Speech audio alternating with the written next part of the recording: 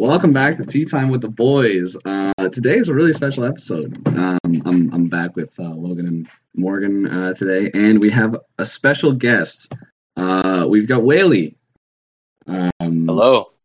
Who is a musical artist from you're from the Toronto area, right? Yeah, I'm from Toronto. Okay, perfect. Music artist, surfs the Great Lakes, which is fucking awesome. And has been recently getting pretty big on TikTok as well. So we're just gonna sit here. We're gonna chat, and obviously we've got a few questions for you and stuff because I'm super interested about how you've gotten here in general. How did you first get into music? I got into music at a pretty young age. Had a kind of a musical family. And I got going in music lessons pretty young. Like I think I was probably around grade 3 or 4 doing guitar lessons. And at the time, I absolutely hated it. It drove me nuts because I had to learn songs out of a book, and it just wasn't cool for me, at least at the time. I was a pretty hyper kid, so I actually told my parents I didn't want to play music anymore.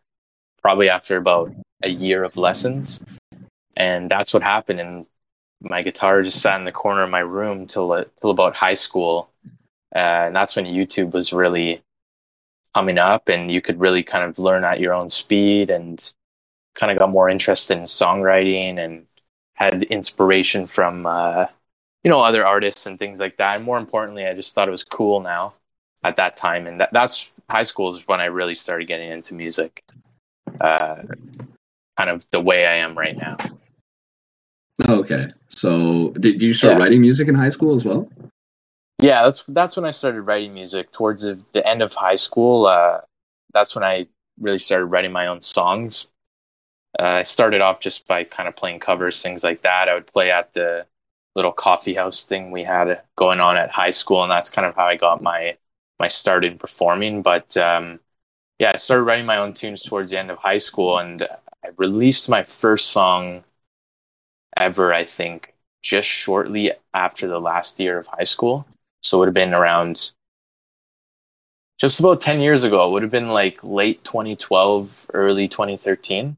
So nearly 10 years ago, I released my first song. Wow. Of course, not as Whaley. I've gone through many different monikers and many different bands and musical acts since then, but that's kind of when I put my first thing out into the world.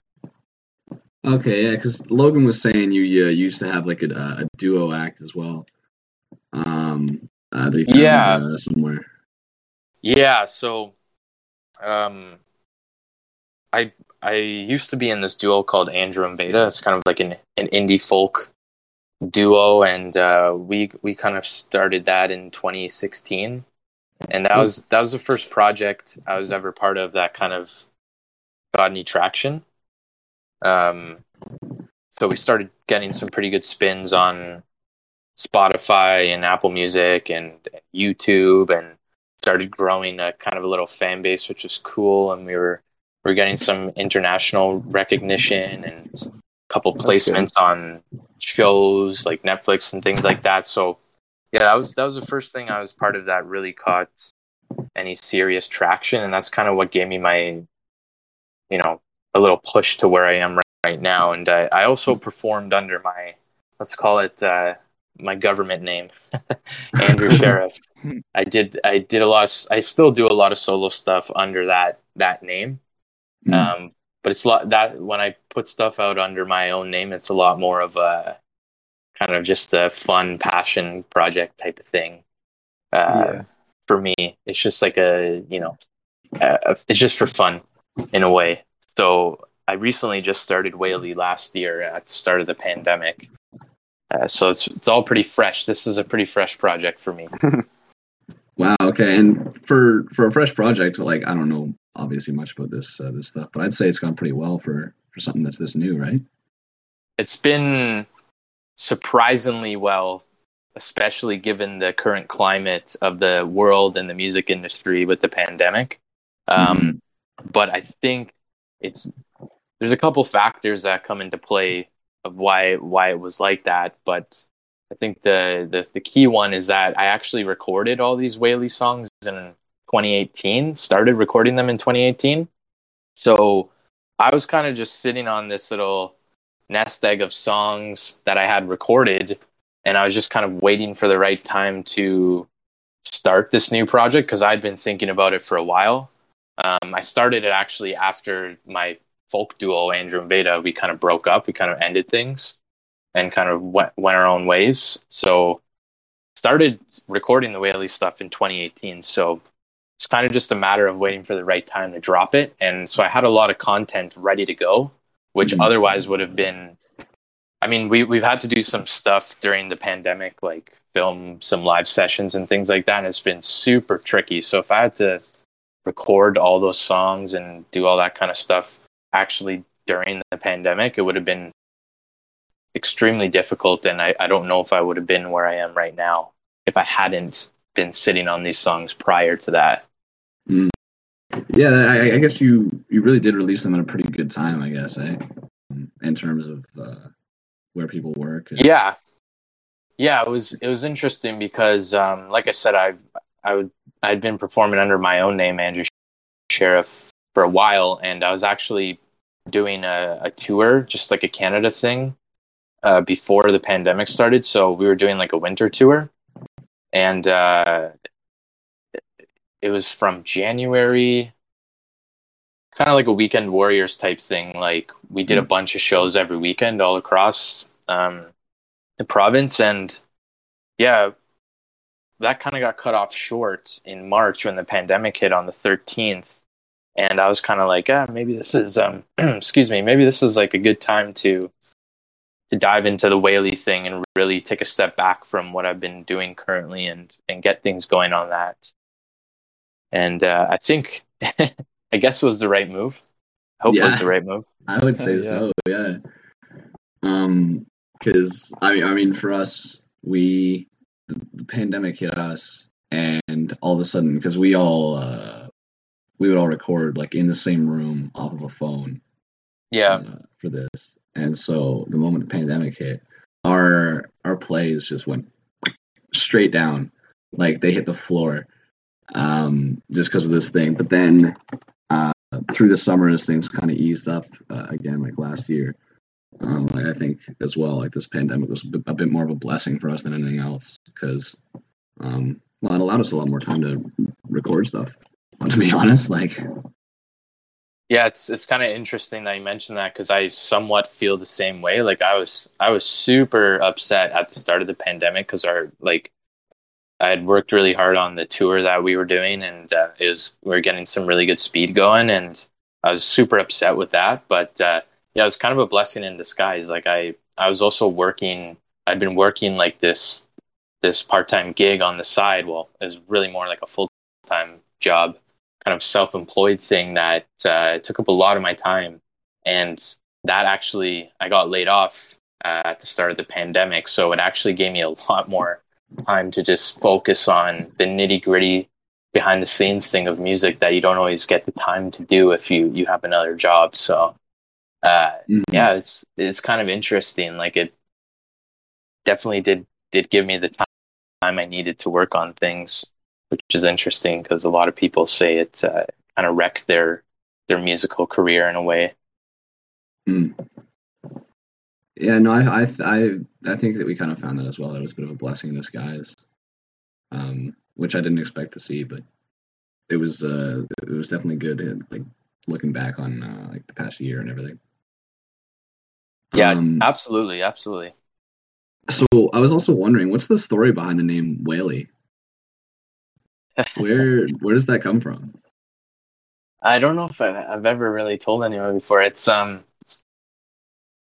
basically, like I said, we started recording these songs in 2018, and basically my mindset going into recording these songs was like I'd always been playing more like really rootsy music, almost like a mixture of Americana music and bluegrass, like really kind of organic stuff. And I was going to record these songs. I I started working with like a whole new team of people. Like I found like a really great producer and engineer that were kind of more in like the poppy world, because my whole idea behind things was I kind of wanted to go a little bit more upbeat, a little bit more produced, a little bit more pop with things, still have that little folk flair in it.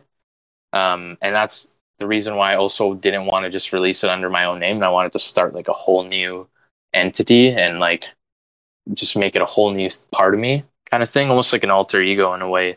And I had been kind of trying to figure out the right name for so long, because it's so difficult to choose an artist name these days. Like, because of the internet, it just makes things impossible, because everyone has thought of like every spelling of every name. It's like ridiculous. And if you don't get the right name, then you can't get like the Facebook or the Instagram, or you don't come up when people search you on Spotify, or like, it's really funny. So Yeah. I probably came up with 300 or 400 different names that I liked. Wow. And just all of them is just like, can't do this, can't do that. Taken.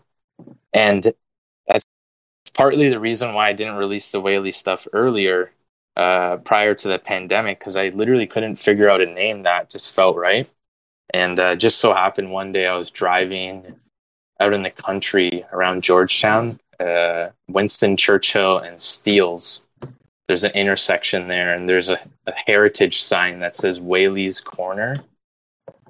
And I just was like, hey, that could be interesting. Like, kind of ties into maybe like a little aquatic theme that I got going on with my surfing, and kind of unique. So I just kind of fiddled with the spelling of it, and I kind of sat with it for a little while, and then just kind of went for it, and it just felt right. And it's kind of funny now, because most people don't even know me by my real name, so most people just call me Whaley everywhere, which is it just feels right now, which is funny. So, I remember like when we first like set up this episode and everything, and like looking into you. I for the life of me could not find what your real name was. Like I could only find your name. I could only find Whaley. that's a good thing, I think. That's kind of what I'm going for. Yeah, no, that's definitely a good thing. And it means it's working, right? I think so. Like it, yeah, that's kind of what I intended to happen, and it just kind of organically happened. So I'm like, all right, sick. I'm stoked on that. I'm gonna roll with it. Yeah. So I wanted to ask as well, because this is like a question I've always wanted to ask any musical artist in general, because I find the idea of it so I just can't wrap my head around like how other people like think everything, because everybody's so unique in how they think, how they operate, you know. Yeah. Like when you sit down and write a song, what's the first thing you think about when, like, lyrics wise? What's the first thing you kind of go to? That's an interesting one, because I do so many different things. Like, I don't really have a method, and in the last couple of years, I've been doing a lot of co-writing. Like, almost every single song you would hear from me has been written with other people as well. I got introduced to it by a friend like 4 or 5 years ago. He's like, "Hey, you should try co-writing. I think you'd really like it." And I didn't realize that's pretty much how the majority of the music world operates. Like, most artists don't just sit down and just write a song like in their living room by themselves. Like, it's pretty rare these days. You might get like those few really kind of like it's part of their image type guys, like City and Color maybe, or kind of like really moody kind of solo people like that. But yeah, I co-write a bunch of songs. So usually what ends up happening is like it'll be me and either like one or two other people in a room, and like we all show up, and if we're writing like a Whaley song for me, for example, it's most likely that people are going to be like, all right, well, what kind of song do you want to go for today? Like, what are we looking for? And then more often than not, people will just start kind of like pitching out ideas. Kind of like sometimes people will have like a title, and you just start off like a title. Sometimes people have like a concept, like kind of like here's this story. Why don't we write about this? sometimes people will have like one or two random lyrics and you kind of like build it off that. But more often than not, I think the way I do it is I get like these little bursts of ideas all the time. Like it's super, super annoying for me because sometimes it happens like in the shower or like in the middle of the night. But basically, I just take out my iPhone and I just voice note it right away so I don't forget it. And then that's more often than not, that's how I've been starting my songs lately. Just off of like me humming some random melody or kind of anything like that. Like I have a song out right now that was just on my new EP called What's It Gonna Take? And that kind of just started off me just kind of like yelling random stuff. Like no actual words, just kind of like yelling the melody into my phone. And then I brought that to these three guys that I was writing with that day. I was like, hey, this is my idea. Do you think this could work? And they're like, yeah, it could work. And then we kind of just built it off of that initial melody. So it's different every time, but for me at least, there's no kind of one certain way that I do it. That's cool. Like as I said, like it's cool to see how other people operate, how other people think, right? Yeah, it's totally interesting, man. I was the same way. Like before I really got into like songwriting heavily, I was always so interested in it too, and I really had no idea that all these big pop songs and country songs and pretty much every big song out there is more often times than not written by like two or three people rather than just like the artist. And I think I was like shocked by that when I first was getting into music. I'm like, how inauthentic? That's crazy. But it's really just how the world works. And I think it's really cool because you get to connect with people that way, kind of build friends in the industry in a sense. And it's a good community builder and it's really fun. So yeah, I like it. Yeah, that's definitely a good way of doing things. Yeah. So obviously, like you've gained a lot of popularity on TikTok. We said that at the beginning. Just recently as well. And so, do you like in your opinion, from what you've seen, do you think your TikTok has done well for like done good things for your music, like gained popularity? Or I think I feel like TikTok is my number one thing keeping things rolling during the pandemic, and I'm so grateful for that app and everything it's done for my music. And I think without it, this would have been like a completely different year for me, which is crazy because I put out my first song last year, almost just about a year ago. So it was on May 20th. I put out my first song last year, and I was completely independent at the time. I had no management, no label, no publishing, like nothing. I was just putting songs out there on my own. And then shortly after that, in the summer, I signed a publishing deal right before I put out my second single called Waiting for You, which was in August, I believe. I could be wrong there, but anyhow, that's when things kind of started snowballing. And I had a very small social media at that time. Like I had just started an Instagram account, and like it's very hard to start an Instagram account from scratch these days because it's just like Instagram has kind of really lost its organic kind of interaction. I feel like at least that's what I see. And then I signed with my management, good people, artist management here in Toronto, and we were just brainstorming like ways where we could kind of get the ball rolling on social media. And everything that I was trying on Instagram just wasn't really generating that much organic engagement. So we started thinking about TikTok probably late 2020. And at first I was like, man, I don't know about TikTok. Like, seems a little childish, seems a little weird. Like, I'm not super old. I'm only 25. So, I mean, I'm not an old man but I felt like I was still part of the older demographic on TikTok. And I was like, I don't know about this app, guys. Like, I don't think it's going to really do anything. And then that was kind of the end of the conversation there until I kind of got on TikTok and just started using it as just like a consumer, like just kind of checking out what it's all about. And I was like, oh, there's actually a lot of artists on here that are like really kind of blowing up like super organically and like getting really good stuff going on just from TikTok. I'm like, interesting.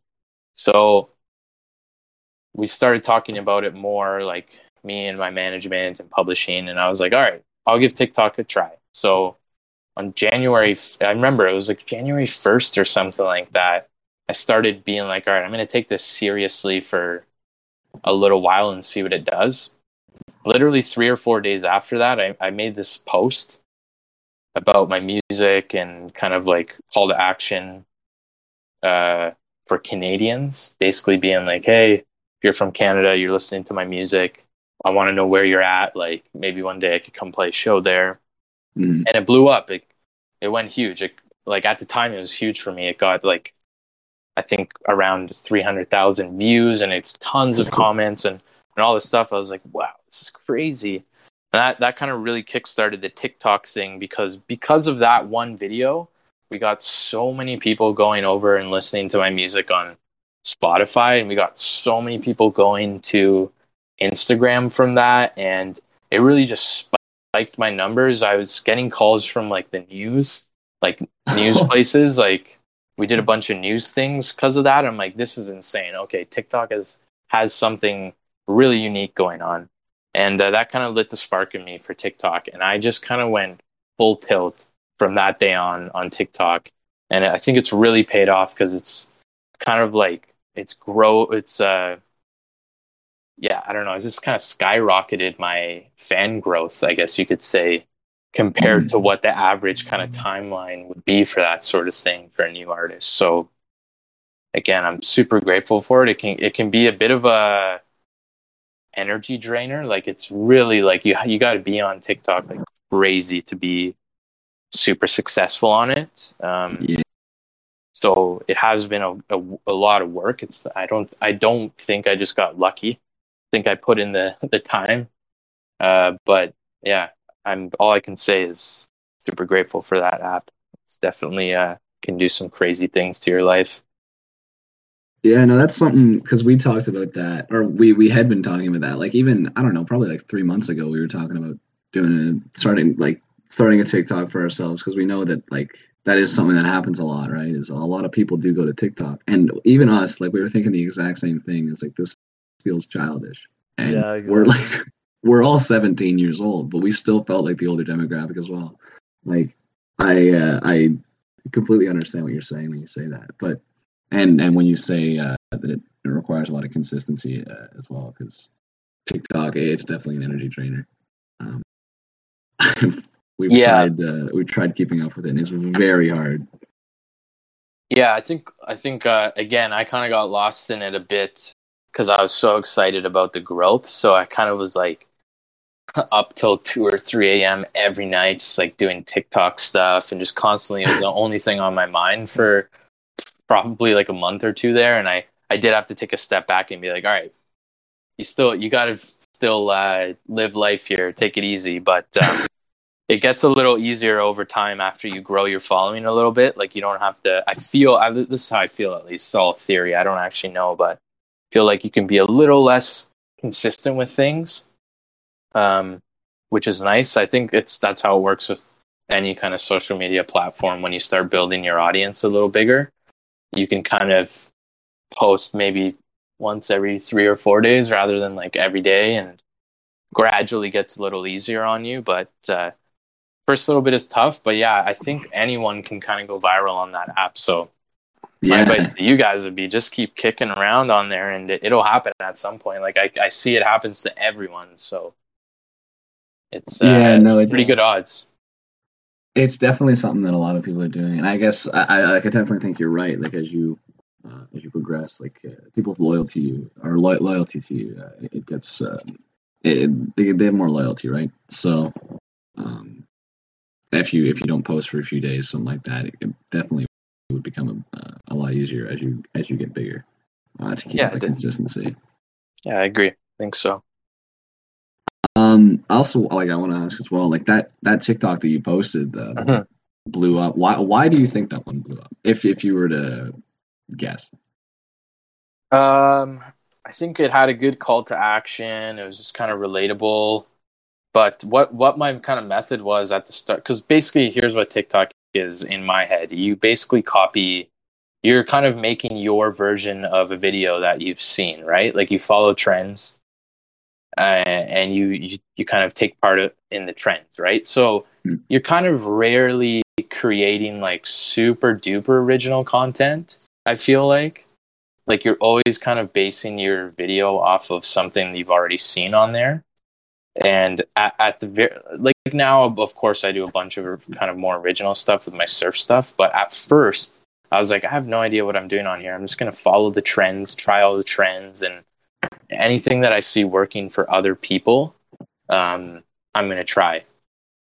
Because if it works for them, it probably will work for me.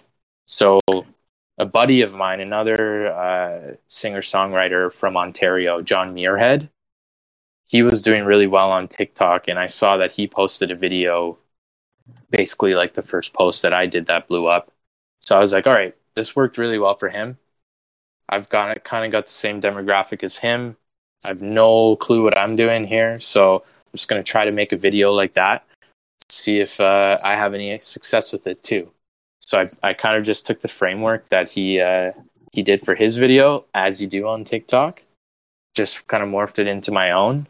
And I just kind of put myself out there, and it worked. It had a call to action, so I was like, if you're Canadian, like, tell me where you're listening from. And I think a lot of people love to kind of rep their hometown, especially if you're from like a weird town, like with a cool, like a just kind of a smaller town that's got a lot of pride and that sort of thing. So a lot of people are like, hey, I'm from so-and-so in BC or so-and-so in Nova Scotia, like places you've never heard of, but I think they're really stoked to like represent that online. Mm-hmm. So I think that was part of it for sure. And because that's basically all it was. I had like thousands and thousands of comments being like, hey, I'm in blah, blah, blah, PEI, love your music, like come play here one day. So it's just a bunch of people name dropping their towns. And I think that call to action really helped. And of course, there's a huge Canadian kind of audience on TikTok, which is quite crazy. Like I think it's one of the bigger demographics on TikTok. Because there's a couple countries I noticed that you don't really get a lot of people from, like Australia, places like that. I don't think TikTok is as popular. So I think it helped to really just target Canada as an audience as well in that. So if I had to take any guesses, I think a little bit of luck and a little bit of kind of audience targeting like that, and that's maybe why it blew up. Yeah. Well, I think you mentioned it. Oh yeah, Logan. No, I was gonna say I remember it on, like, I was not necessarily on TikTok, 'cause I'm not on there too often, but I remember on like one of your first videos on YouTube, all the comments, like you were saying, from like all a bunch of different places, and I just thought it was super cool because like your fan base like really varied across Canada, so I thought it was super cool to see that. Yeah, I think that was awesome to see. I know the video you're talking about. I think it was for my song "Waiting for You." I kind of got like a bunch of crossover from TikTok, and I think that's really cool because obviously I'm proudly Canadian, and I think to get your kind of start, you gotta start where you're from. So it would be awesome when the pandemic's over to go do a cross Canada tour and kind of meet all these people from TikTok. And I just think it'd be like a really cool thing to do. So yeah, I agree. It's pretty awesome that everyone's just kind of showing that Canadian pride and name dropping their town. Yeah, I think that would be really cool if you did like a tour. You went to smaller towns instead of the bigger ones. Yeah, I think so as well. Like I don't really know what touring is going to look like in the near future.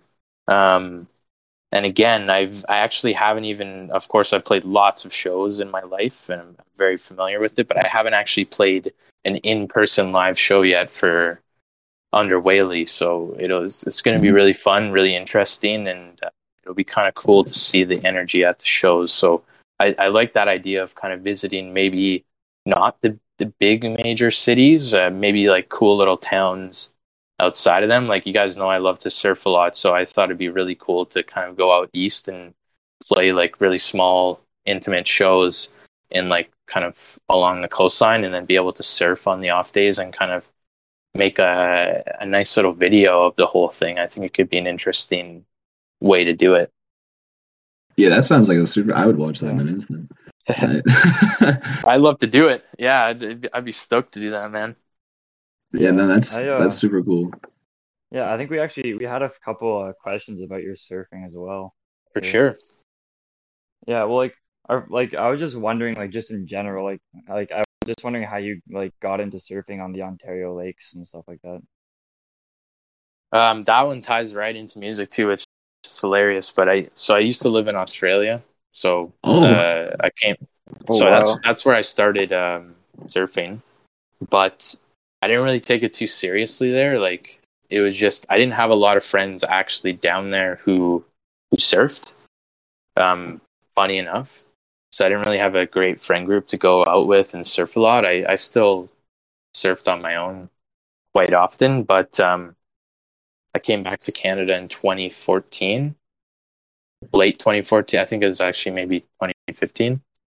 And I was like, oh, I guess I'm done surfing. Guess I'm just only going to be able to surf on kind of vacation or trips now. So that's kind of just, I got that in my head, and that's how it was. And in 2018, when I started to work on the Whaley songs, started working with this new producer, a guy I'd never met before named Tal Weisman. And we got to talking, and it turns out he was from Israel, and he was like he was really into surfing there because they have like a lot of really great surfers in Israel because they're right on the ocean. And he was like, yeah, man, I've been living here for like 10 years now. I miss surfing so much. Like, I actually heard about this thing called lake surfing. Have you ever heard of it? And I was like, yeah, I have heard of it, but I just like, I don't know anyone who's done it. Like, I just don't know how it's possible. I've never really even thought about it.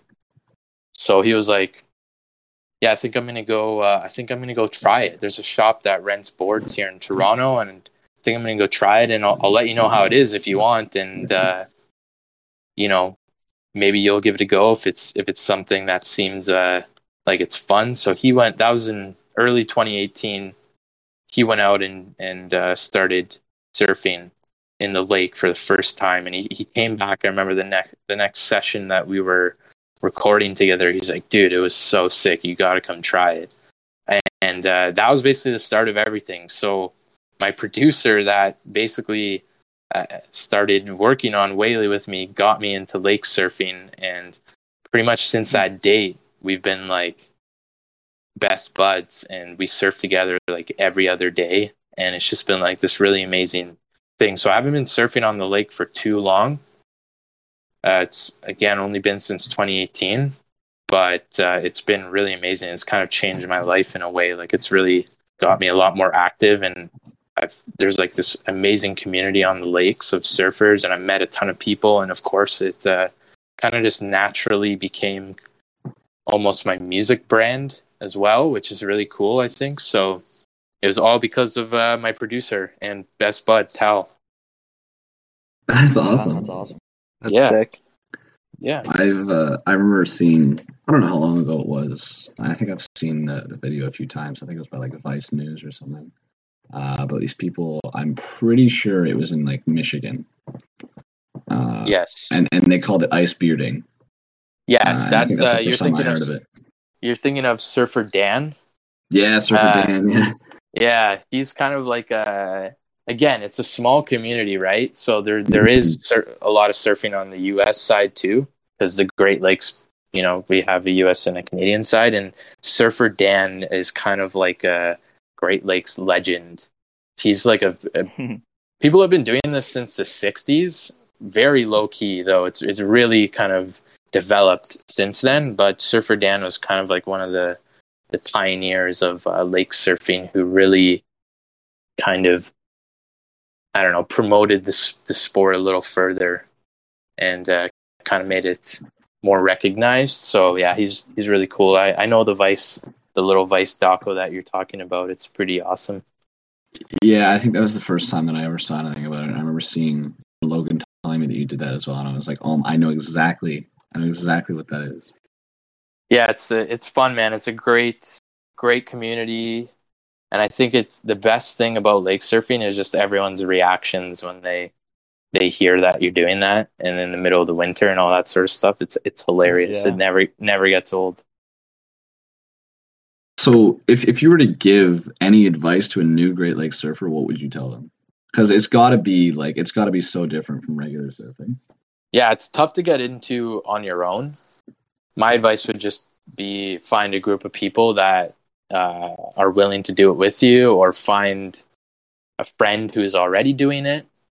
Because it's way easier to get into something like this with a friend, because it's not the mornings where it's like minus 30 and you're getting changed in a wetsuit in a snowstorm and you're just like completely frozen. There's zero motivation there. So at least if you have a friend, like you're both kind of like stuck doing it, and you kind of have to force yourself to get in there and just get used to it. But if you don't have a friend who's doing it, there's tons of great shops all over Ontario that, in normal times, not during the pandemic, unfortunately, but in normal times, they run classes, like kind of beginner classes, where they'll rent you all the gear you need and then take you out with a group of people. And I think that's not only do you get a lesson and kind of get a nice introduction into surfing if you've never tried it before, but you also have the chance to meet some like-minded people that you could potentially, just become friends with and start going out with them. And at the end of the day, everyone in the lake surf community knows everyone once you start really going out there. So you make friends really quick in this scene. So it's pretty easy to keep going with it once you get into it. Yeah, I think, well, from what I've seen online and everything, I'd say it's growing now. I think a lot more people are kind of seeing it as something that they can try, Yeah, it's crazy. It's because of the pandemic, I think, and me and my friends have been talking about this a lot, where I guess just because everyone has a lot more free time and is wanting to try out new things, it's like there's been days, and it's kind of like this now all the time, where we paddle out and I'm just like, dude, is this the ocean? There's like 50 people out in the lineup. It's crazy, man. Like, you never think, like, it's like we're living in a proper surf town. Like, now it's nuts. But I think it's a good thing. It's definitely a good thing. Definitely something I'd like to try for sure one day. Oh, for sure, yeah. I've always loved board sports, and it looks like something that's it definitely fits our kind of vibe, right? So yeah, definitely get out there and try it. Like, again, there's lots of summer kind of waves that do happen, and I think that's a nice way to get into it when you don't necessarily have to be in the freezing cold and you don't really need a wetsuit on or anything like that. So definitely, if you get the chance, get out there this summer when there's some waves and just have some fun. It's really awesome, man. Yeah, no, it definitely looks like it would be a blast. So I wanted to kind of take a bit of a turn as well, because you had a new single come out this past Friday, Yes. And it's the Waiting for You acoustic version. Yep. So in terms of like taking a song that's, because if I'm correct, that's your most listened to song on Spotify. That one is, yes. So taking a song that's like, it's got that much magnitude, like it's taking a song like that, because you said you wrote that like a year ago as well, right? Or I guess you wrote that song even longer ago. It was in the very start of 2018, so a couple of years ago. So what goes into creating like an acoustic version of a song like that, especially like for you, like a song that means so much to your persona now? I don't want to sugarcoat it in a way, because I'll give you the real answer. It's honestly not much, especially like when I come from a world that's really heavily based acoustically. The whole idea of doing the acoustic version, I think, is just like, for me, just giving people a little different of a flavor of the song, because I know there's a lot of people that might not be into the like bigger production type stuff. And especially I started to notice that even though I was trying to go a little bit more poppy with things, I was still getting a lot of like the indie folk kind of fan group following my music. So I was like, I think I want to give these people like that flavor that they already know they like, and see how they take it. So when it comes to like a thing like that, basically what we do is we don't really necessarily start from scratch, because all those songs, although they're pretty heavily produced, the base root of them is just acoustic guitars and vocals. So essentially we go in, and for that particular song, Waiting for You, it's a pretty fast song. So when we went into the studio to kind of re-record it acoustically, we had noticed that Tal and I were like, it's maybe a little too fast tempo for an acoustic version. So what we actually had to do was, in this one particular song, we had to re-record a lot of new stuff because we had to slow the tempo down a little bit just to give it that a little bit better of a groove. You'll notice that Waiting for You, the original song is only like 3 minutes and 20 seconds or something like that, and the acoustic one's a little longer, almost around 3 minutes and 50 seconds or something like that. And it's because we slowed it down. So for that particular one, basically we just stripped the whole track, took like all the big drums out, we recorded a lot of live horns for that song too. We took all the horns out, all the electric guitars, like anything like that. And then we re-recorded acoustic guitars. So we recorded a new acoustic guitar part, and then of course I had to re-record the vocals because we had slowed down the song a little bit. So the vocals I had initially had recorded in there just wouldn't work. So not a whole lot. Like we do that kind of stuff in sort of a day, and for me, doing the acoustic thing in this kind of folk pop genre, it's just merely to give people another flavor of the song in a way. Because again, I think if I was going to go play those songs acoustically live, they'd also sound nothing like the acoustic version that I have online, like on Spotify, which is kind of funny too. So there's kind of so many different performances of these songs that I could do. But for these ones, yeah, I think I really like these songs, and obviously it's a 4-pack EP, so it's not the longest thing in the world, and I think I just wanted to give people a little extra, a little gift in a way with the acoustic things. So yeah, it's really fun, but it's honestly, man, there's not too much that goes into a thing like that, especially when we've already mapped out these songs so much. Well, I think that's in terms of you growing and everything, I think that's a pretty it's good to have you've got a healthy relationship, obviously, with like your fan base, right? With something like you recognize that there's you're drawing in that indie crowd, and still doing things like to keep them in, kind of listening to people, right? I think and again, super important. I like to be super. I'm not one of those guys who's going to be like, man, this acoustic thing, I just really spoke to me, and I just need to do it. I'm not gonna be like that, man. I like to be pretty straight up with people. It's just a new flavor. I just wanted to I really like that song, and I just wanted to get more out of it, and I just wanted to try new stuff with it. So that's really what it is at the end of the day. Well, I definitely found that upon listening to the acoustic version, because Waiting for You, I do really like that song, and listening to the acoustic version, it gives it completely a complete new side, new life, really. Both versions I really enjoy, and both versions are so different, so similar in a lot of different ways. I really like that. Thank you. Yeah, I think a lot of people are saying that to me. So a lot of people are saying actually I like the acoustic version a lot better, and I'm like, that's great, man. It's at the end of the day, same song, just a little bit different vibe, and I like the acoustic version a lot too. I might even like it better than the original version too, because I just love acoustic kind of music. So I totally get that, and I'm happy to hear that, because that's kind of exactly what I was trying to do. So yeah, that's obviously that's good that it's what you wanted to accomplish with it. Yeah, it feels good when it's working out right. Yeah, exactly. Yeah, exactly.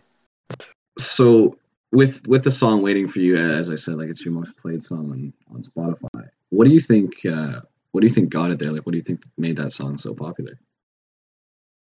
I don't know. That's honestly, I actually don't know. That's a hard question for me to answer. It just kind of Um, happened.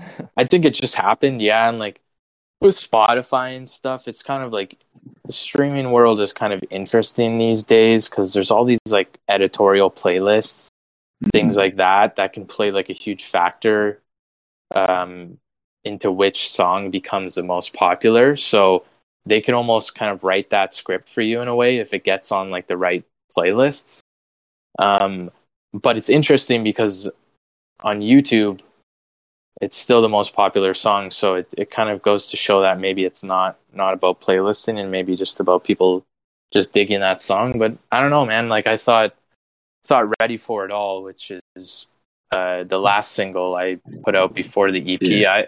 I personally always thought that was going to be like the big song, and it's still growing pretty fast. So it might be, but in my head, that was always like my favorite song, and I was the most excited for that one. But people really dig Waiting for You, and can't really put a finger on why. But I think going forward, I've definitely been thinking about that because we're working on new stuff right now, and I keep that stuff in mind, right? Because you gotta, like you said, you gotta listen to your audience, right? Like I think when artists don't listen to their audience, it just makes life a lot more difficult for them. And again, you could have like these things where you kind of create this whole new kind of like sound, and people might actually really dig it. But more often than not, like just listen to what people are saying, and it'll really help. And that's what I've been doing. So a lot more songs kind of like Waiting for You coming up in the near future. Well, I think like to kind of double up on what you said there, like I think there's with listening to your fan base, I think it's all kind of like a matter of, I think it comes down to respect almost, because it's a lot of people, because like you're in a fortunate position, right? And for people in those less fortunate positions, you don't want to make any of them feel like you don't want to really rub it in, right? You don't want to just show like how fortunate your position is, or just not appreciate the people that got you there. So I think that overall, like you're going to grow a lot better and with a much stronger fan base, listening to your fans right from the get-go, right? I think you're right, and that's again a reason why I wanted to have this kind of new project, because I now have all these outlets to put different music out if I want to. Like I go down to Nashville and I write I love country music, like pop country music. Obviously, I'm not really a pop country looking sounding type of guy, but I love that type of music. So I'll go down to Nashville and I write a bunch of country artists, and I could kind of get my fix of that out there. And again, like any really like super moody Americana stuff, I could just put out under my own name if I wanted. So there's like, it's really great in that sense where I can just like listen to the people and kind of really try to go for what they want to hear with Whaley, which is really awesome.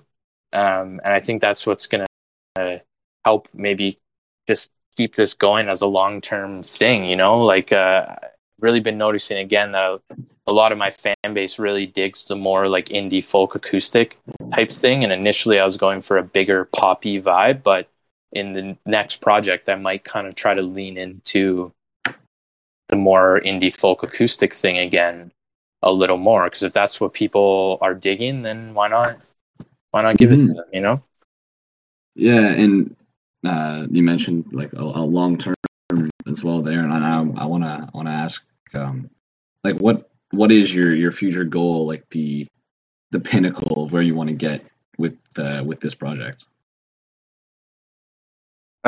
In like a very, very long term sense, I haven't really like put a finger down on exactly what, but I think any kind of artist's goal is just to be able to live comfortably off of their art and just be able to continue to make art for forever.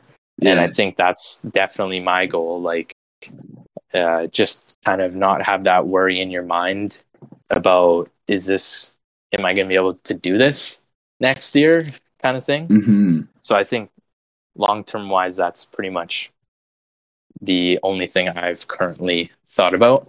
because it's crazy how fast things can change. So it's hard to really think about exactly where you want to be. Of course, I'd love to be doing huge tours and selling tons of records and being like a household name and stuff. Like, it's great, but I'm not going to.